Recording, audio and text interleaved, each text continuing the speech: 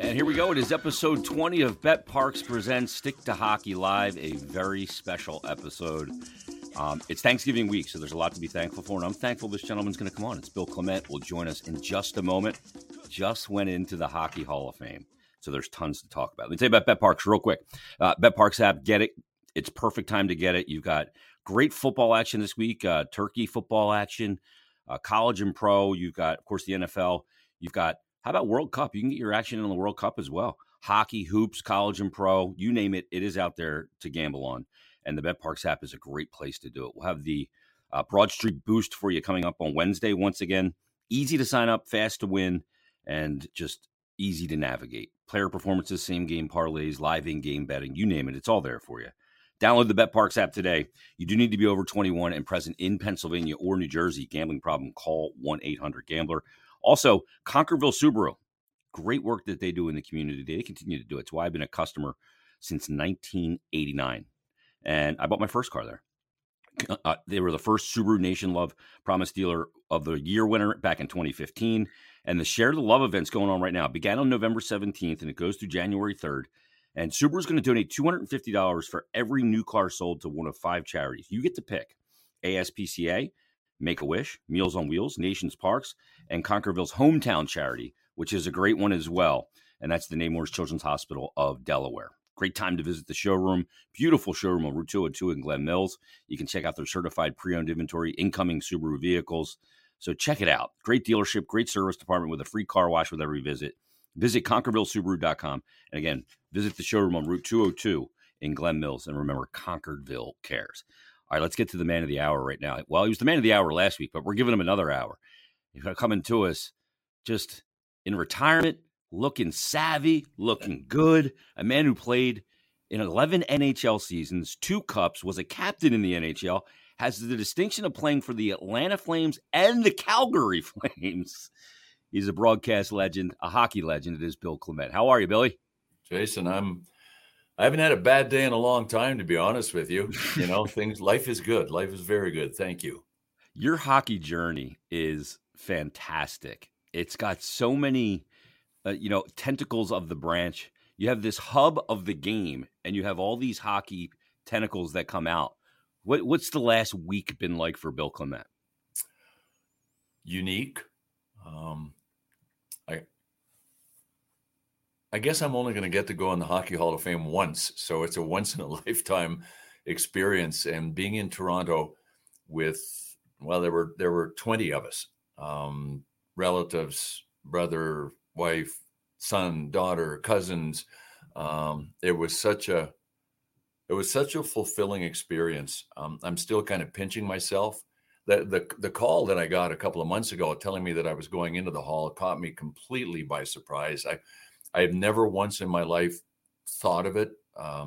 As my brother said, you know, he was the first call that I made when I got the news that I was going into the Hockey Hall of Fame. And my wife Sissy and I are very close to Pete and Nora, my brother-in-law and his wife. And at one point, they were really happy. Obviously, they were just tickled pink like I was that I was going into the Hockey Hall of Fame. And there was a lull in the conversation. And at one point, my brother said, you know, Bill, I always knew your hands would never get you into the Hockey Hall of Fame, but I thought your silver tongue might give you a chance. Yeah, I actually used that in my acceptance speech because he was sitting right there. It's something only a brother can say and get away with. But it was funnier than hell when he said it. I thought it was great, and he was absolutely right. And I finished my acceptance speech by saying, "And you know what, Pete, you were right about these." Yeah.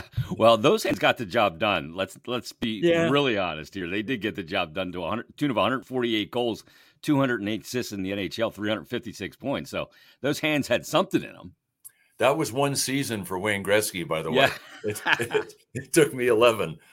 That's bananas, right? The fact that the numbers that he put up. Who made the call to you? Who let you know? Chuck Caton, who is a retired broadcaster, longtime radio voice of the Hartford Whalers, and after that, the Carolina Hurricanes. He chairs the committee, the 6-man committee. They're all Hall of Famers that are on the committee. People like Sam Rosen, Doc Emmerich. So he made the call, and he said, it's funny, he left a voicemail because I couldn't pick up, and he said, call me as soon as you can. And I thought, why would Chuck Hayden be calling me? Because I didn't know that he chaired the committee. I didn't study the Hall of Fame, different various committees. And he said, I'm so thrilled to be able to make this call. He said, this is overdue. There were circumstances with COVID and with a very well-known broadcaster passing away that they decided to honor. And he said, this should have happened a few years ago. And I wasn't keeping track of time, but he said, it's your time. The committee voted unanimously that you're going into the Hockey Hall of Fame. And Chuck was so excited to tell me.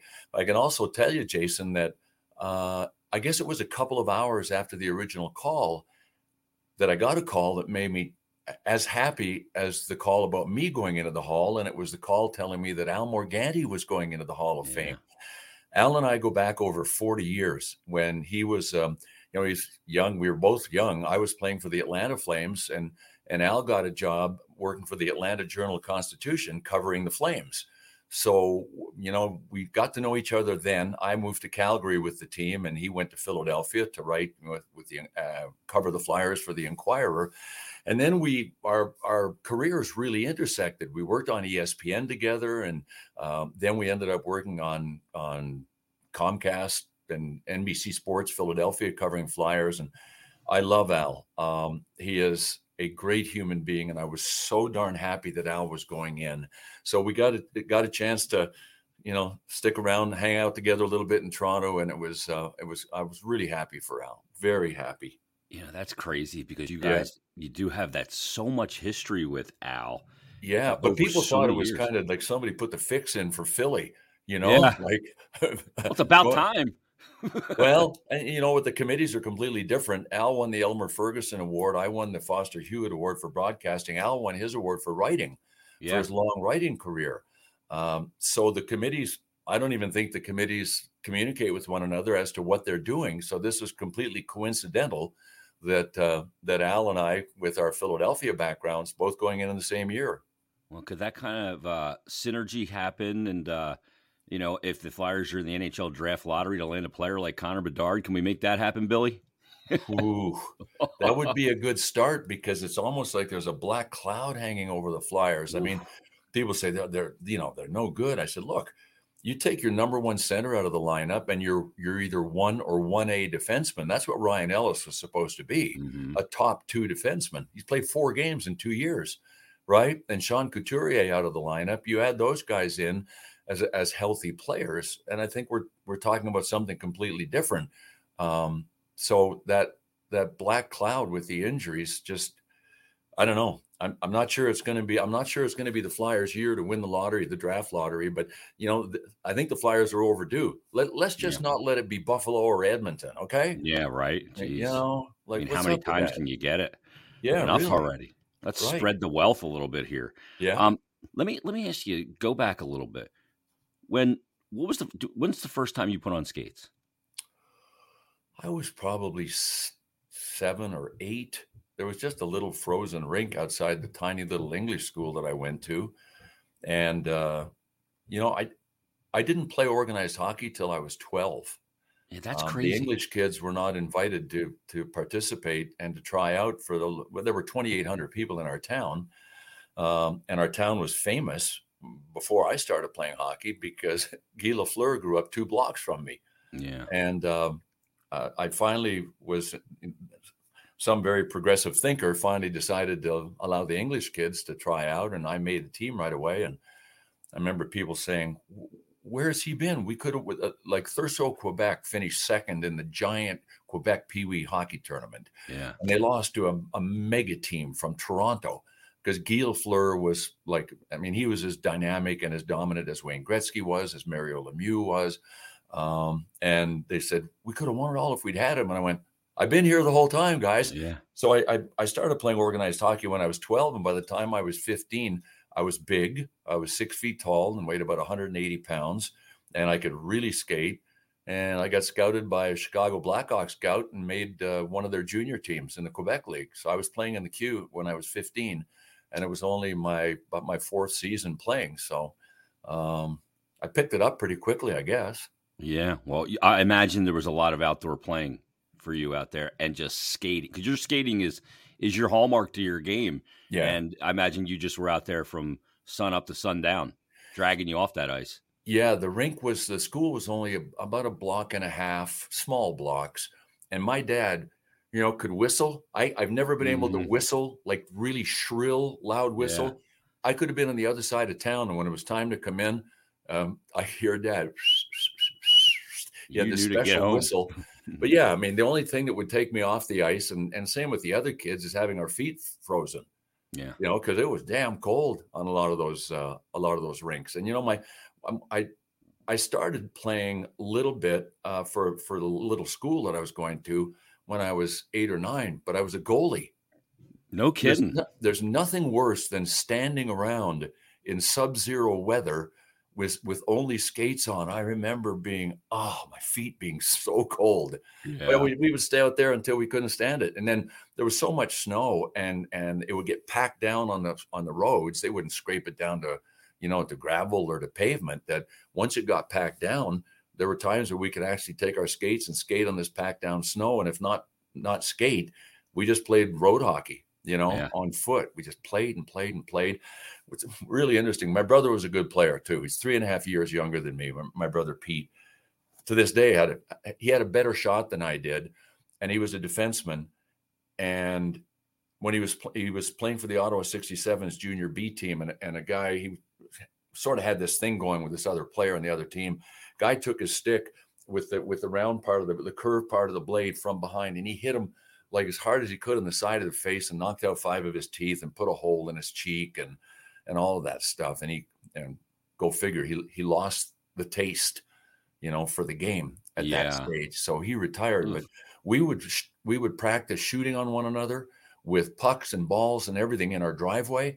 And we had this old shingled house that was kind of brittle, almost like asbestos shingles. The house was white on the outside with tar paper underneath. And we shot wide once in a while, wide of the garage door, and just broke the house to bits. It almost looked like a war scene where somebody had shelled the house with all these black spots all over it. And my mom would come home. She'd go, "Oh, boys, what have you done again? Look at my house." My poor mom. My dad said, "When you turn 14, you're going to replace all of these." The day I turned 14, he brought home 2 big bundles of shingles and set them down and said, "Okay, you're 14, go for it. Get to work." Yeah, I fixed them all up. You guys were like a demo crew. Yeah, really. You're adding value to the house, though. You put new shingles on it. But the other ones were all faded, so these white ones even stood out. Yeah, well, you had to darken them up a little bit with some puck hits.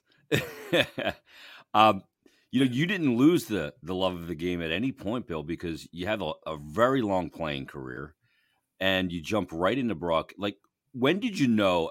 Did you know early on as a player that broadcasting was going to be an angle that kept you around the game for a long period of time?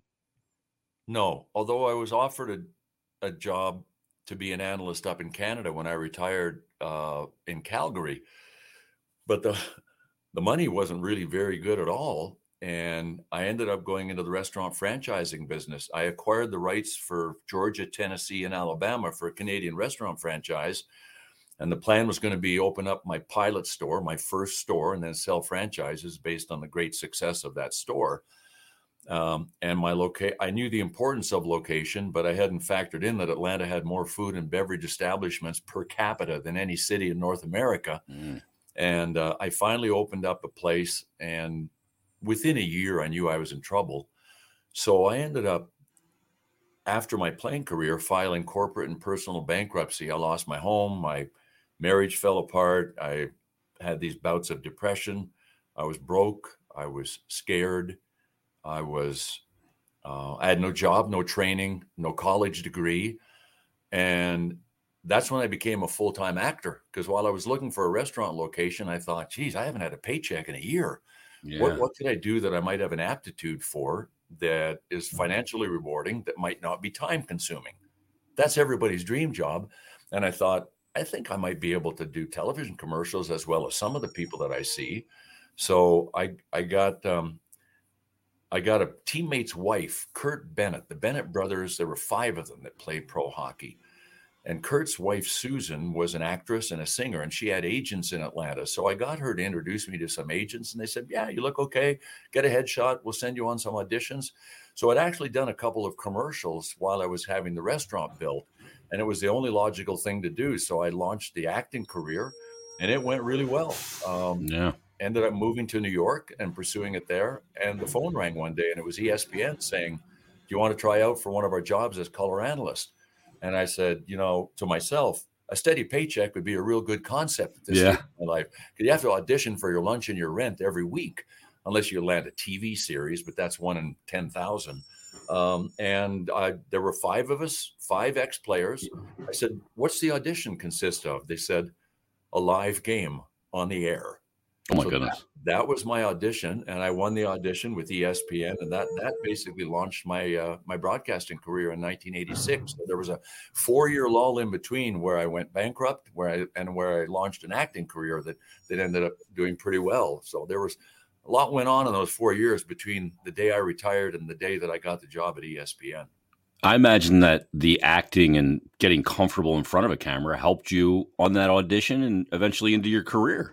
I think it probably did, but it was not easy. Yeah. You want that adrenaline when you're an athlete, especially a pro athlete, and you're about to enter the arena or take the ice.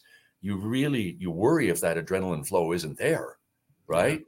So the problem with going into an audition, sitting there with this sterile thing called a camera, that's looking at you, is fighting the adrenaline and being able to channel it so that you don't appear to be overdosing with that adrenaline. And that was hard to focus it and channel it and fake it. Like I learned how to fake looking natural, in front of a camera. And, a lot of times in my career, I still had to, in the early going, it got easier and easier. But yeah, you're right. The acting part, I think helped me with my comfort level in front of a camera once I became a broadcaster. And once the great thing about broadcasting is the sense of finality. Like once it's out of your mouth, it's out, right? It's gone. You can't take it back. There's no 7-second delay. So I really like that demand of live performing. And I developed a speaking career as well. And in many ways, the speaking career was easier than television because if you wanted to know how you were doing in front of an audience, it was easy. Just look at the faces in the audience, and they'll tell you. Yep. And, at first on TV, you finish doing something, you go, gosh, I hope that was okay. Hope they liked it. Hope the bosses, thought it was okay. You sort of second guess yourself, but it all worked out in the long run. Obviously, after that trip to Toronto, I figured I'd made it. Once in the Hockey Hall of Fame, it means that I'm old and that I did pretty decent work for a long time. That's the funny thing the Hall of Fame means to me. Yeah. The funny thing about broadcasting is you're absolutely right. There is an adrenaline that goes with broadcasting too, just radio or whatever. And you've done radio shows. Yeah. I've done so many where I go, oh, that was great today. What a great show. And you walk back after the show's over and you walk by the program director and he pulls you in and goes, what the hell were you doing today? That was awful. You're like, damn it. You're like, what the hell's going on? I thought that was good today. Like, where's my barometer? Yeah, right. He's all pissed off at you. You have to ask the boss, could you define excellence for me, please, one more time? I don't think we're on the same page here. Yeah, but there's an adrenaline that goes with it, and there's a performance. And, as a competitor, you competed for so long. Yeah. And you get into the broadcast booth, you don't take losses home. You don't take wins home, but you just get to be around the game. What did it mean you just to still be involved in the game that meant so much to you? And in a lot of ways here, Bill, in hindsight especially, it really lifted you out when you needed it the most after your playing career and, the restaurant and everything else. Right. Well, it meant so much to know that, to understand once I got rolling with my broadcasting career that we really are, the broadcasters are the conduit and the link between all of the thousands and thousands of fans and the teams that they're passionate about. And you have to take that pretty seriously if you're a broadcaster. One of the things that was hard for me to learn was to say something negative on the air because I was still a player, and you don't badmouth another player. You know, you don't do that stuff. So there was a separation that had to happen, and I had to get used to it. And I can tell you that doing national games in some ways was easier than doing Flyers games, because I did Flyers games for a couple of years and went away, did more national, and then came back to the Flyers. But on a national level, I didn't have an alliance or an allegiance or a tie to either one of the teams that I was broadcasting. And it was really easy to be objective and easy to be neutral. It's funny, when I do a Flyers game on ESPN, I would get hate mail. Why are you always cheering against the Flyers? Well, they were used to hearing, you know, A local Gene Hart and local broadcasters, and every local broadcaster sort of leans to the home team. Sure. And I did that when I was doing Flyers games because I really cared about the team and I got to know the players. And in that sense, it was almost more difficult to do Flyers games for a Flyers broadcast than it was to do a national game where you were supposed to be neutral. And for me, it's easier to be neutral than to watch what you say, calling the home team. I loved them both. I got to know. The greatest thing is I knew players on every team when I was working on ESPN, including Flyers players. You're around them, you get to know them. And I felt like I had relationships with so many players and so many teams. People say, who's your favorite team? That's hard. There are players that I know and like and respect on every team. And because of that, it was really hard to have a favorite when I was calling national games. Yeah. And the home fan base can be a little sensitive too. Every town, every city. Philadelphia, yes, but other cities too. No doubt. New York, see New York in parentheses. New York can be tough too. Billy, one of the things that I noticed in, working around you, we never really worked together, but we worked around each other with the Flyers broadcast, and we would meet with the coaches pregame, before games, and your preparation to me is something that always popped out.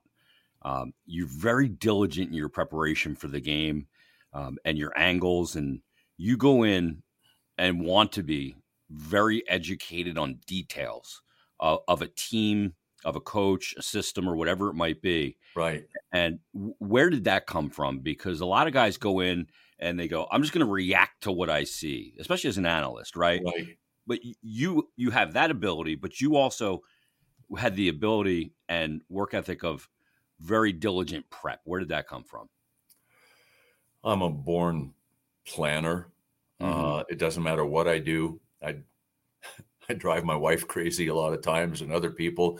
If I'm the president of our HOA here down in North Carolina on the side of a mountain, and I try to lead with enthusiasm and good attitude, but I'm a planner, and everybody knows that. They don't have to worry going into a project that it's not going to be, kind of lined up. That's just my nature. I really believe in preparation. I tried to do that as a player.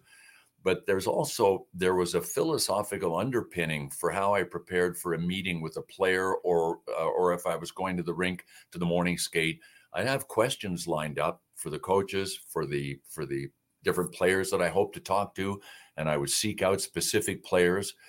But the philosophical underpinning of all of it was there has to be a good story to tell on the air, but even more than that, ask questions, the answers to which I'm able to see on the ice and tell people about. Yeah. Whether it's the system, like what can get you, and I'll ask a coach, what is one thing you want to avoid in a game against this type of team? What can get you into trouble against them? Then I'm watching for it on the air. So I've actually set myself up to describe things that I've already gathered information on that I can show people a visual of. Yeah. And because he's putting it into practice. Yeah, right. And then people say, wow, he's really good. But that's just planning. Yeah. It's just preparing. And when you land on your feet like that, I think it helps enhance at least the perceived level of expertise that you have. But it's all totally. It's all pieced together. You know what I mean? Yep. I totally agree with you. Yeah. When you can go in and say they want to avoid this in the neutral zone, and then you see it happening, or you see its prevention from happening, Right. Right. you're 2 steps ahead now. Yep, there it is. This is what we talked about. And when I worked at ESPN, Tom McNeely was our producer for years. We would have a Bill Walsh list. Like Bill Walsh used to script the first 5 plays of the game when he coached, in college and then in the pros. And we would meet in the morning and do the Bill Walsh list. Who's the first player you want to see, or what do you want to do first? Well, I want to talk about what this team is going to try to do in this game. So give me a shot of the coach and then a shot of the bench, and that way I lay it out. And I call that planting the seeds. And I've tried to help young broadcasters, like, get 3 or 4 seeds, 5 if you can, that you plant early in the game. And then you water the seeds, right? Yep. Hopefully see them grow. And then you pay them off as the game goes. And at the end, you might be able to put a nice bow on it, say, we started the game by talking about this, and this is exactly what happened. Or it was not a factor at all. Yep. You know what I mean? Hence the result. Exactly. Yeah. It's either this is what we talked about was going to be a factor. It was not a factor, and they won anyway, or they didn't win because it wasn't a factor. It's just like these. You weave these threads through the telecast. To me, that's I like to think of that you're prepared for a beginning and a middle and an end of an event, so that it all kind of works together by the time you finish it. Does that make any sense? It's the old radio adage. Tell them you're going to do it well. Tell them you did it. Yeah, exactly. Right. You got to meet with so many coaches. We know about the personalities of NHL coaches, guys like Bruce Boudreau or Roger Nielsen was just a fantastic human being. Yeah. Peter Laviolette, all over the league. You met with Mike Keenan in the early 90s. You have some memorable coaching interactions in your pregame meetings with them? Oh, there's so many, and there's so many absolute beauties. Yeah, but the ones that were difficult were the ones that didn't trust you. If a coach is not confident in himself and at peace, with his own, persona and his scheme and everything, they're very closed.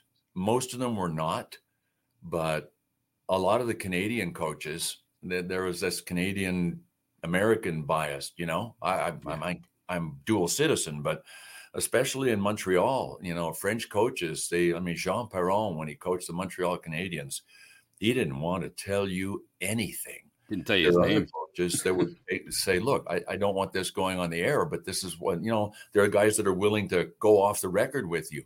A guy that's having great success in New Jersey, Lindy Ruff.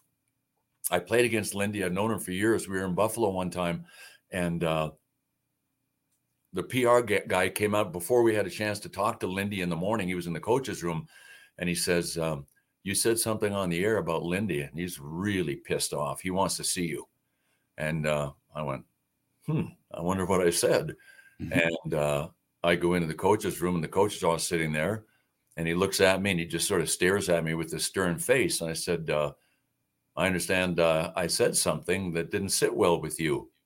And he stared at me, and then he went, he knew he was breaking your balls. Oh, yeah. He was just putting me on. But there was also when Mark Messier went to the Rangers, when he first got to the Rangers, I think Mike Smith, not Mike Smith, Ron Smith was coaching. And I said on a radio interview, I said, look, he got fired. And I said, if Mark Messier got him fired, then Mark Messier was only doing what he was brought to New York to do, to not stand for something if he knew they couldn't win the Stanley Cup with the guy. Yeah. Right. So I got a call, and he said, yeah, you said on the air that I should have been fired. I said, did you hear me say that? He said, no, but friends called me and told me. I always ask, did you hear that? Yeah. Right. He said, no. And I explained, no, that's not how it went down. Right. I said this, and if Mark, and believe me, Mark Messier made a lot of things happen that people don't know about. Mm-hmm. A lot of things happen. And I respect the hell out of him for that. That's what great leadership is. Great leadership doesn't sit in the corner and cower when things are bad.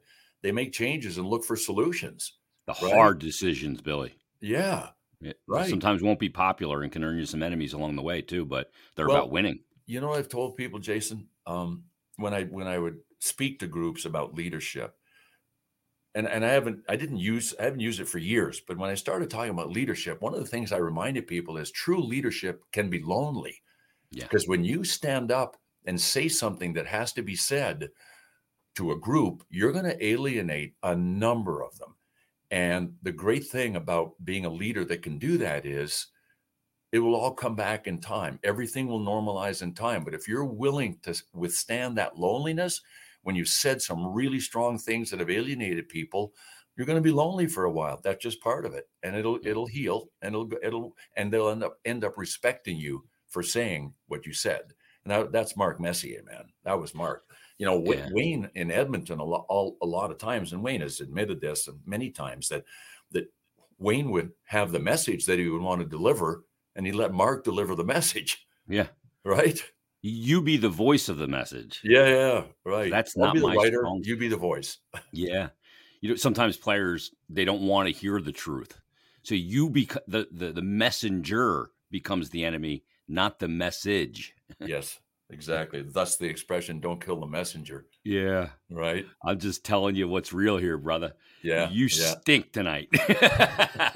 But yeah, I mean, as that leader, sometimes, young players especially be able to look at it and go, he's always so serious. This is supposed to be fun, blah, blah, blah. We're playing pro hockey. We got this dough, all this money.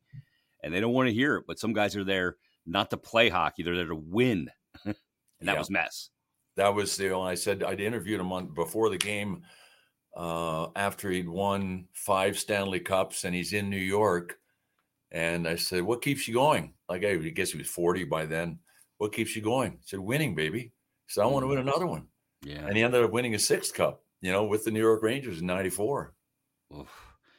That's a lot of Stanley Cups, man. You got a lot. That's a lot of weight on your hands when you're wearing all those rings. I think he could still play today. I mean, he still looks fit as a fiddle. It's unbelievable. I like Mark. I love Mark. Yeah, such a competitor. Great player. In some ways, maybe overshadowed because of the just insane numbers of Gretzky and Lemieux and those guys at that time. Yeah. Let's go back to '94 because you're doing games at that time. It's my favorite hockey broadcast booth of all time. Yourself and Gary Thorne, Al on the glass on many nights. Yeah. But you've worked with some incredible play-by-play guys, Doc Emmerich, some of the best in the history of the game. What was that time like with Gary Thorne, Noah, and why did you guys just mesh so beautifully on the air?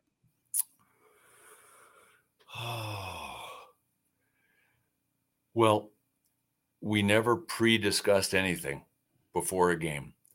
So Gary, I prided myself on being quick on my feet and being able to follow up on something that my partner says, and Gary was like that. So I think the spontaneity of it, also Gary's voice and his call, was just grabs you and drags you through the screen, right to the game. Perfection. Yeah, it was awesome. I mean, we had a down time though together. And it was in 93. 93. We were doing a game in St. Louis and Gary called Sergio Mimosa. And I said, whoa, sounds like you're ready for a vacation. Let's go for the mimosas. And then he didn't say anything. I said, maybe you're thinking of mini mimosa because you do baseball too. And we went to break and I said something to him and he said, maybe it's correcting your effing partner's mistakes on the air, and threw his headset down and stormed out of the booth. And I was completely taken aback. And after the game, we went back to the hotel and Gary was nowhere to be found. Our producer and our director, they came into the bar and they said, our show's done. We're done. You guys this is the worst thing that ever happened. I said, no. I said, it's not done. They said, yeah. I said, no, it's not done. They said, what do you mean? I said, leave this to me. It's not done. So we actually did another game, and Gary was very distant. And then we did a taped open on the ice in Pittsburgh at the old Igloo. And I said to him when we were finished, I said, "Can I talk to you for a second?" And he said, "Yeah." So we walked down this long hallway where the old nets are stored. And I leaned up against the net and I said, "Look, I apologize. I would never, ever try to embarrass my partner on the air." I said, and I'm sorry for that. I thought we were kind of like teammates in the locker room, having fun with one another, busting a little bit. I said, "I know one thing, that neither of us will be perceived to be the best at what we do unless we're perceived to be the best team." And it's funny, Gary had trouble with some pronunciations, and he said, "Well, you don't think I can hear you? When you hit the talk back and talk to our producer and try and correct me when I'm saying something wrong." I said, "Wait a minute." I said, "I'm doing that as a safety net." I said, "Is our producer not telling you in your ear the proper pronunciation just so it doesn't happen again?" He said, "No, he never says anything." I said, "I was doing that not to make fun of you. I was doing that to try to help you, like I would anytime you need help. I'll Yeah. never leave you stranded." And I said, "I respect the heck out of you. And I think we're the best team on the air and the best team that's ever existed in many ways. So all I want to do is be the best partner I can be with you. So if there's anything that ever happens, wait till after the game and come and talk to me about it. And I'll apologize and let you know that it wasn't ill intended." And we shook hands and he said, "I'm glad we cleared the air." And our relationship after that was better than it ever was. And You were teammates now. pardon? Yeah. You were teammates now. True It went to a teammates. Well, different level. he True. trusted my Yeah. motivation. Yeah. He thought, well, people in the truck are making fun of me now. I said, "You're not getting the message?" He said, "No, he never tells me." I said, "Oh my God." I said, "That explains a lot." So this was Yeah. building with Gary, and he never said anything about it. But I respect the hell out of him. My gosh, he's the brightest guy, the greatest call, the greatest laugh. Our humor was always just spontaneous, genuinely You laughing guys cut the tension at times with that. Oh yeah, yeah. But that was a short little snippet of our 7 years Mhm. together, or Yeah. 6 years together. Doc and I worked for 7 years together, and Doc was brand new to television. He'd done play-by-play on radio, and I was kind of new to it as well in 1987. So Doc and I meshed. To this day, Doc is one of my favorite people on the planet, but so is Jim Jackson. So is Jiggs McDonald. I did 3 years with Jiggs McDonald Yeah. on Sports Channel America. He sent me a congratulatory text, when I was up in Toronto. It's funny. I said in my acceptance speech, my name is the only one on the crystal plaque with my picture on it that goes up in the Hockey Hall of Fame. And for people on the outside looking in, it's easy to look at this as an individual award. I said, "It isn't." I said, "I didn't get here by myself. Nobody gets into the Hall of Fame by themselves. Play-by-play partners, the greats, the producers, the directors, the camera people, the stage managers, everybody has a piece of somebody getting into the Hockey Hall of Fame. Family, right? You're on the road in the playoffs for 2 solid months. So it's a team award that one person gets singled out for, but it's not an individual award. I've never looked at it that way and never will. Yeah. That's so well said. And what a story that is about Gary. That's amazing. And the Yeah. way you attacked it, Billy, like, I'm not doing this to make you look bad. I'm doing this to help. And once he noticed your sincerity, that you were there to be a great teammate of his, that changed everything. And that can take that to the next level. And you on the air, you better have trust in that guy next to you. I've done radio shows with guys I didn't trust, Yeah. telling me, "Don't even worry about that." Well, I'm worried about that. Right. You know what I mean? Right. Don't minimize my worry, Right. And when you don't trust that person that you're working across from, and you're out there to everybody and exposed, it's a hard thing. It's a really hard thing. Well, Jason, I want to tell you something. I consider that, and I wrote about it in my book. One of the most difficult things for people in any walk of life, sports or otherwise, is having the tough conversation. Mm-hmm. My favorite book on leadership is called The Servant Leader by James Autry.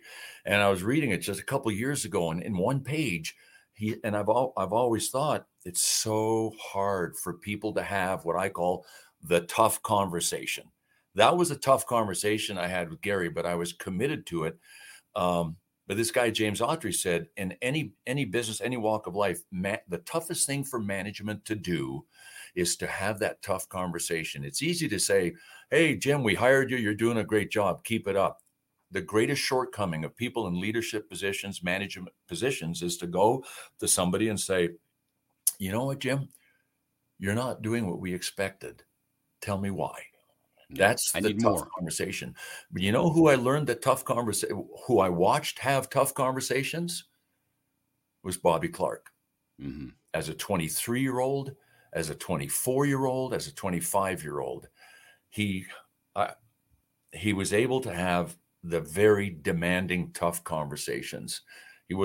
Clarkie was afraid of nothing when he played. How did he have that ability at that age to be a leader at 23 years of age and be able to go to guys much older than you? Yeah. Guys that have been in the league a long time, accomplished a great deal. That takes stones big enough to carry in a dump truck at 23 years of age. Yeah. I think a lot of it has to do with the hatred of losing. Yeah. When I got traded to Washington right after our second cup, I mean, the draft was, 17 days after we won our second cup, and the Flyers wanted Washington's number one pick overall. So I was part of the deal that went to Washington. And that summer I was on the chicken, potatoes, and peas circuit with the president of our team, Peter O'Malley, driving me around. And he was driving along one day on the Beltway in Washington, and he says, you know what? We want to build this Washington team, this Capitals team with guys like you Flyers, guys that just love to win. And driving along, it just hit me. And I looked at him and I said, Peter, can I tell you something? He said, yeah, what? I said, I think you should build a team with guys that hate to lose, because everybody loves to win, but not everybody hates to lose. And that was Bobby Clarke. Clarkie had such a hatred for losing that I think it was part of the impetus that pushed him forward to say the tough things and have the tough conversations. Same with Mark Messier. They hated losing. Hated. You don't win Stanley Cups unless you've got at least a significant percentage of players that hate to lose. Yeah. There's a joy in winning, but the hate to lose can be even more pronounced than, you get the win, you go, okay, we got the win. That's what we were supposed to do. Yeah. But if I lose, it just infects you in a way. But Chris Pronger was that way, wasn't he? Oh, yeah. Yeah, Prongs was like that. Prongs was like that, but almost to the point where he took it too far on the ice sometimes. He was like in 2 different years, when he was playing in St. Louis in the playoffs, he blatantly elbowed Tomas Holmstrom in the head and got suspended for a game. And then when he was playing in Anaheim, they're in the Stanley Cup Finals against Ottawa, and he cheap shot at Dean McCammon and knocked him out with an elbow and got suspended for another game. Yeah. So there were times when, like, I don't know, the message didn't get there in time from the brain to the elbows. So it's great to be that fierce competitor, but there were times when I thought Chris Pronger's hatred for losing might have got, it could have jeopardized the whole series, the whole Stanley Cup. To find a way to control it a little bit too, to exactly. make yourself as effective and available, because the only thing that matters, and it doesn't matter how good you are in sports if you're not available. Yeah. Do you see when you look at the league today, do you see some of those great leaders in the game today? The way it was back then, because the game is different now. They're all friends. They're all in the PA together. Yeah. They have a common goal in that regard of growing HRR. Yeah. So it is a different ball game now. But do you still see some of those great leaders of sport in the NHL? Well, I see one, and it's always more beneficial if your best leader is one of your best players. Yeah. Right. Because there are 3rd and 4th line guys that are great leaders, but they don't have a chance to let that leadership skill manifest itself on the ice as much as a great player. The guy that I really, really admire is Steven Stamkos down in Tampa. Yeah. He answers the call after a significant loss. He will address the media. He is highly respected in the room. He's had 2 ACL reconstructions, and I think he's got 9 goals, and he might have had more. I haven't paid attention for a couple of days. But Steven Stamkos is highly, highly respected in that Tampa locker room and is able to say that, the things that need to be said at the right time. And one of the keys to having that tough conversation is not screaming at people or raising your voice. It's saying what has to be said in a very committed way, and then showing everybody. Presence is the cornerstone of leadership. You better, if you say we have to do this, you better go and walk the talk, because they're not going to buy it, right? Yeah. Unless you're actually out there leading the way, doing what you suggested to everybody has to be done. And that's the way Steven Stamkos is. Yeah, the guy scored 60 in a season. The one year he comes back and plays the 2 shifts in the game and gets a goal, but the next year he comes back for the second cup and was unbelievable. Yeah. So he's battled. Easy to like, an easy guy to like. Yeah. Let's wrap up on this, Bill. Last question for you, because you spent some time with him over the years. Speaking of a guy that'll tell you how he feels, there's a coach here in Philadelphia by the name of John Tortorella, and I don't think he's ever held back a feeling in the world. But he brings a ton of accountability that is daily. It never has a day off accountability with him, and a standard and a way of playing. And, he believes that, working hard, that's no feather in your cap. You're supposed to do that. You don't get points for working hard. What do you think of Torts as the man to kind of lead the Flyers back and rediscover a little bit of their DNA and their identity? He's the right guy. The Flyers got young and kind of got soft, and needed to be shown a different way to play. The one thing about Torts that I love is that he believes that he's right. But he believes in his philosophical approach. He believes in his notions of what has to be done. He believes in blocking shots. He believes all of that, and he believes that's how you win. And he's a proven winner.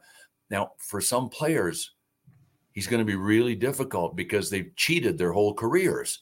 Yeah. Maybe when the puck goes the other way, you're supposed to be back checking like that. I'm just going to delay. It looks like we may have a turnover and I could get fed for a breakaway. He boils inside when he sees stuff like that. So there's no shortcutting. There's no cheating under John Tortorella, and he's really demanding. But here's the best. I'll give you the best thing and the worst thing about John Tortorella. The best thing is he's really demanding and hard on his players, but he's fair. Mm. He doesn't ask them to do anything that he doesn't truly believe you have to do to win, and he wants everybody to do it. Duh. That seems fair to me. And you talk about a leader being willing to withstand some loneliness after alienating yourself, right, to certain players and certain top players, depending on what he does. But that's what he does. And he should be commended for his leadership skills and his belief in his own philosophy about how the game should be played. It's not a bad thing or a shortcoming. It's just that when you're that intense and you demand that much, at some point, look, every coach has an expiration date tattooed right on their forehead, right? They can't see it, but it's there, almost to, like, with rare exception. And in hockey, it's, what is it? A 3-year? 2.5 years. What? How much? The average right now is about 2.5 years. There you go. It's about 2.5 to 3 years. He's had long stints, though, Billy. It's weird. 7 in Tampa, 6 in New York, 6 in Columbus. Yeah. Because he gets results, right? And his team's arc. Yeah. Yep. He's going to have that expiration date, and he's hard on players. So he's going to move on like everybody. But I would have loved to play for Torts because I was a workaholic. I worked hard. That's one thing. The only 2 things that anybody could have accused me of that really would have been hurtful for me was A, that I wasn't a good team player, and B, that I didn't work hard. If you could call me anything you wanted, you could you could say that I was gutless. You could say that I was intimidated by certain guys on other teams. I'd go, yeah. In certain situations, I'm going to fess up on that one. But if you say, you don't work very hard, I'd go, you're wrong. And you're not a good team guy. You're wrong. And those things are controllable, aren't they? Yeah, absolutely. And that's what Torts wants, right? Is for guys to control what they can control. And that's why he wanted them in such great shape. And look, they got out of the blocks well. But at some point, the other teams kind of catch up conditioning wise, and you end up scratching your head. It's good to see Carter Hart back. I know that. Yeah. It's hard. It's a hard league. Look at the Metropolitan Division, Chase. Yeah. It's a damn hard division and a really hard league to play in. So that's why the Devils fans wanted Lindy Ruff gone after 2 weeks of the season. Yeah, they'll be chanting, "Sorry, Lindy." Well, yeah. Well, yeah, sorry, Lindy. So what have they won? 12 in a row now? Yeah, they're just unbelievable. That's incredible. And Lindy we used to joke about Lindy because we'd say he's Lindy on the road and rough at home. Or rough on the road. Lindy at home, rough on the road. No. Oh, rough at home. Lindy on the road, rough at home. He didn't play rough on the road. Yeah. He just played rough at home. He was a great guy, though. Really good man. There's so many good people. That's the best thing about our sport. I said this in Toronto, too. It's authentic. Real people, genuine people. And that's what makes it such a great sport to be associated with and have the privilege. I left home at 15 to play the game that I love. It wasn't a sport then, it was a game. And to be able to remain associated with it all the way up, except for that little, the 3 or 4 year period in between, and be able to go into the Hall of Fame, the Hockey Hall of Fame. And, I'd never really been into the new Hockey Hall of Fame in Toronto. Oh, and beautiful. We all went. There were 17 of us on a week ago last Sunday, and toured the hall. And gosh, there are some great displays there. Going into they have a room set up like the great Montreal Canadiens team's locker room with their jerseys all hanging there. Patrick Roy's pads. Yeah. Oh yeah. I freaked out. I had a meltdown in there. Yeah, isn't it great? It's the old Montreal Forum locker room, redone, and I was telling the group that I was with. My nephews were good players. They both played college hockey, and but I said, look at the record of the Canadiens after the Flyers won, and we won 74-75, and Montreal went in their run. I think it was 1978. They lost 8 games. Oh my God! 8 freaking games in one season. That's all they lost. And I went, whew, no wonder they kept winning. Yikes. Yeah. It's amazing, Bill, because the Flyers win the back-to-back cups that you're a part of in 74 and 75.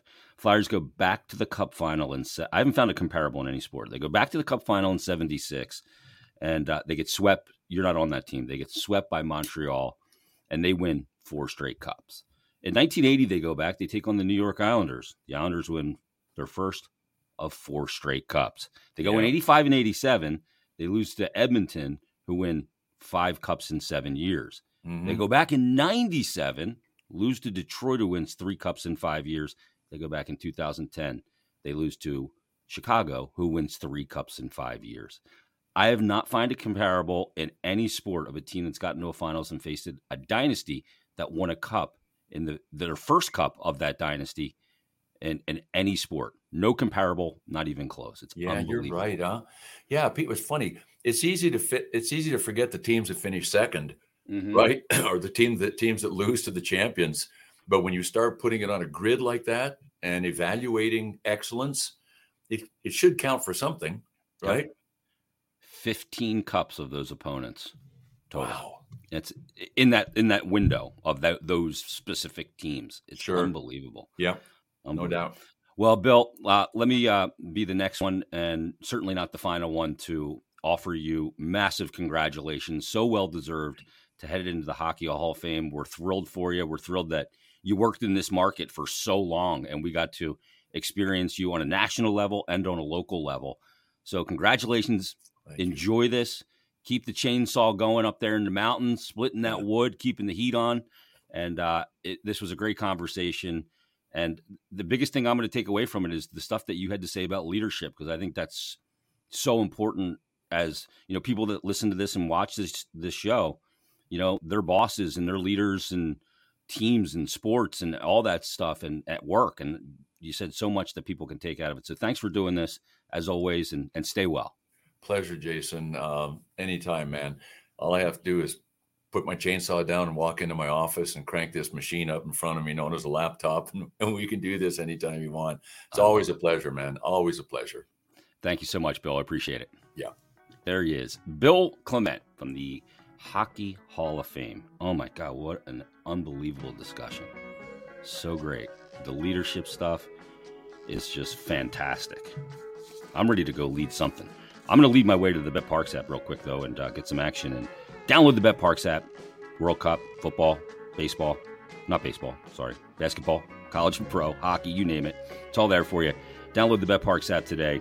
You need to be over 21 and present in Pennsylvania or New Jersey. Your gambling problem, call 1-800-GAMBLER. All right, that's going to wrap it up. We'll be back Wednesday with Anthony DeMarco. Friday with Byron Metzer to preview Flyers, Penguins, Black Friday game.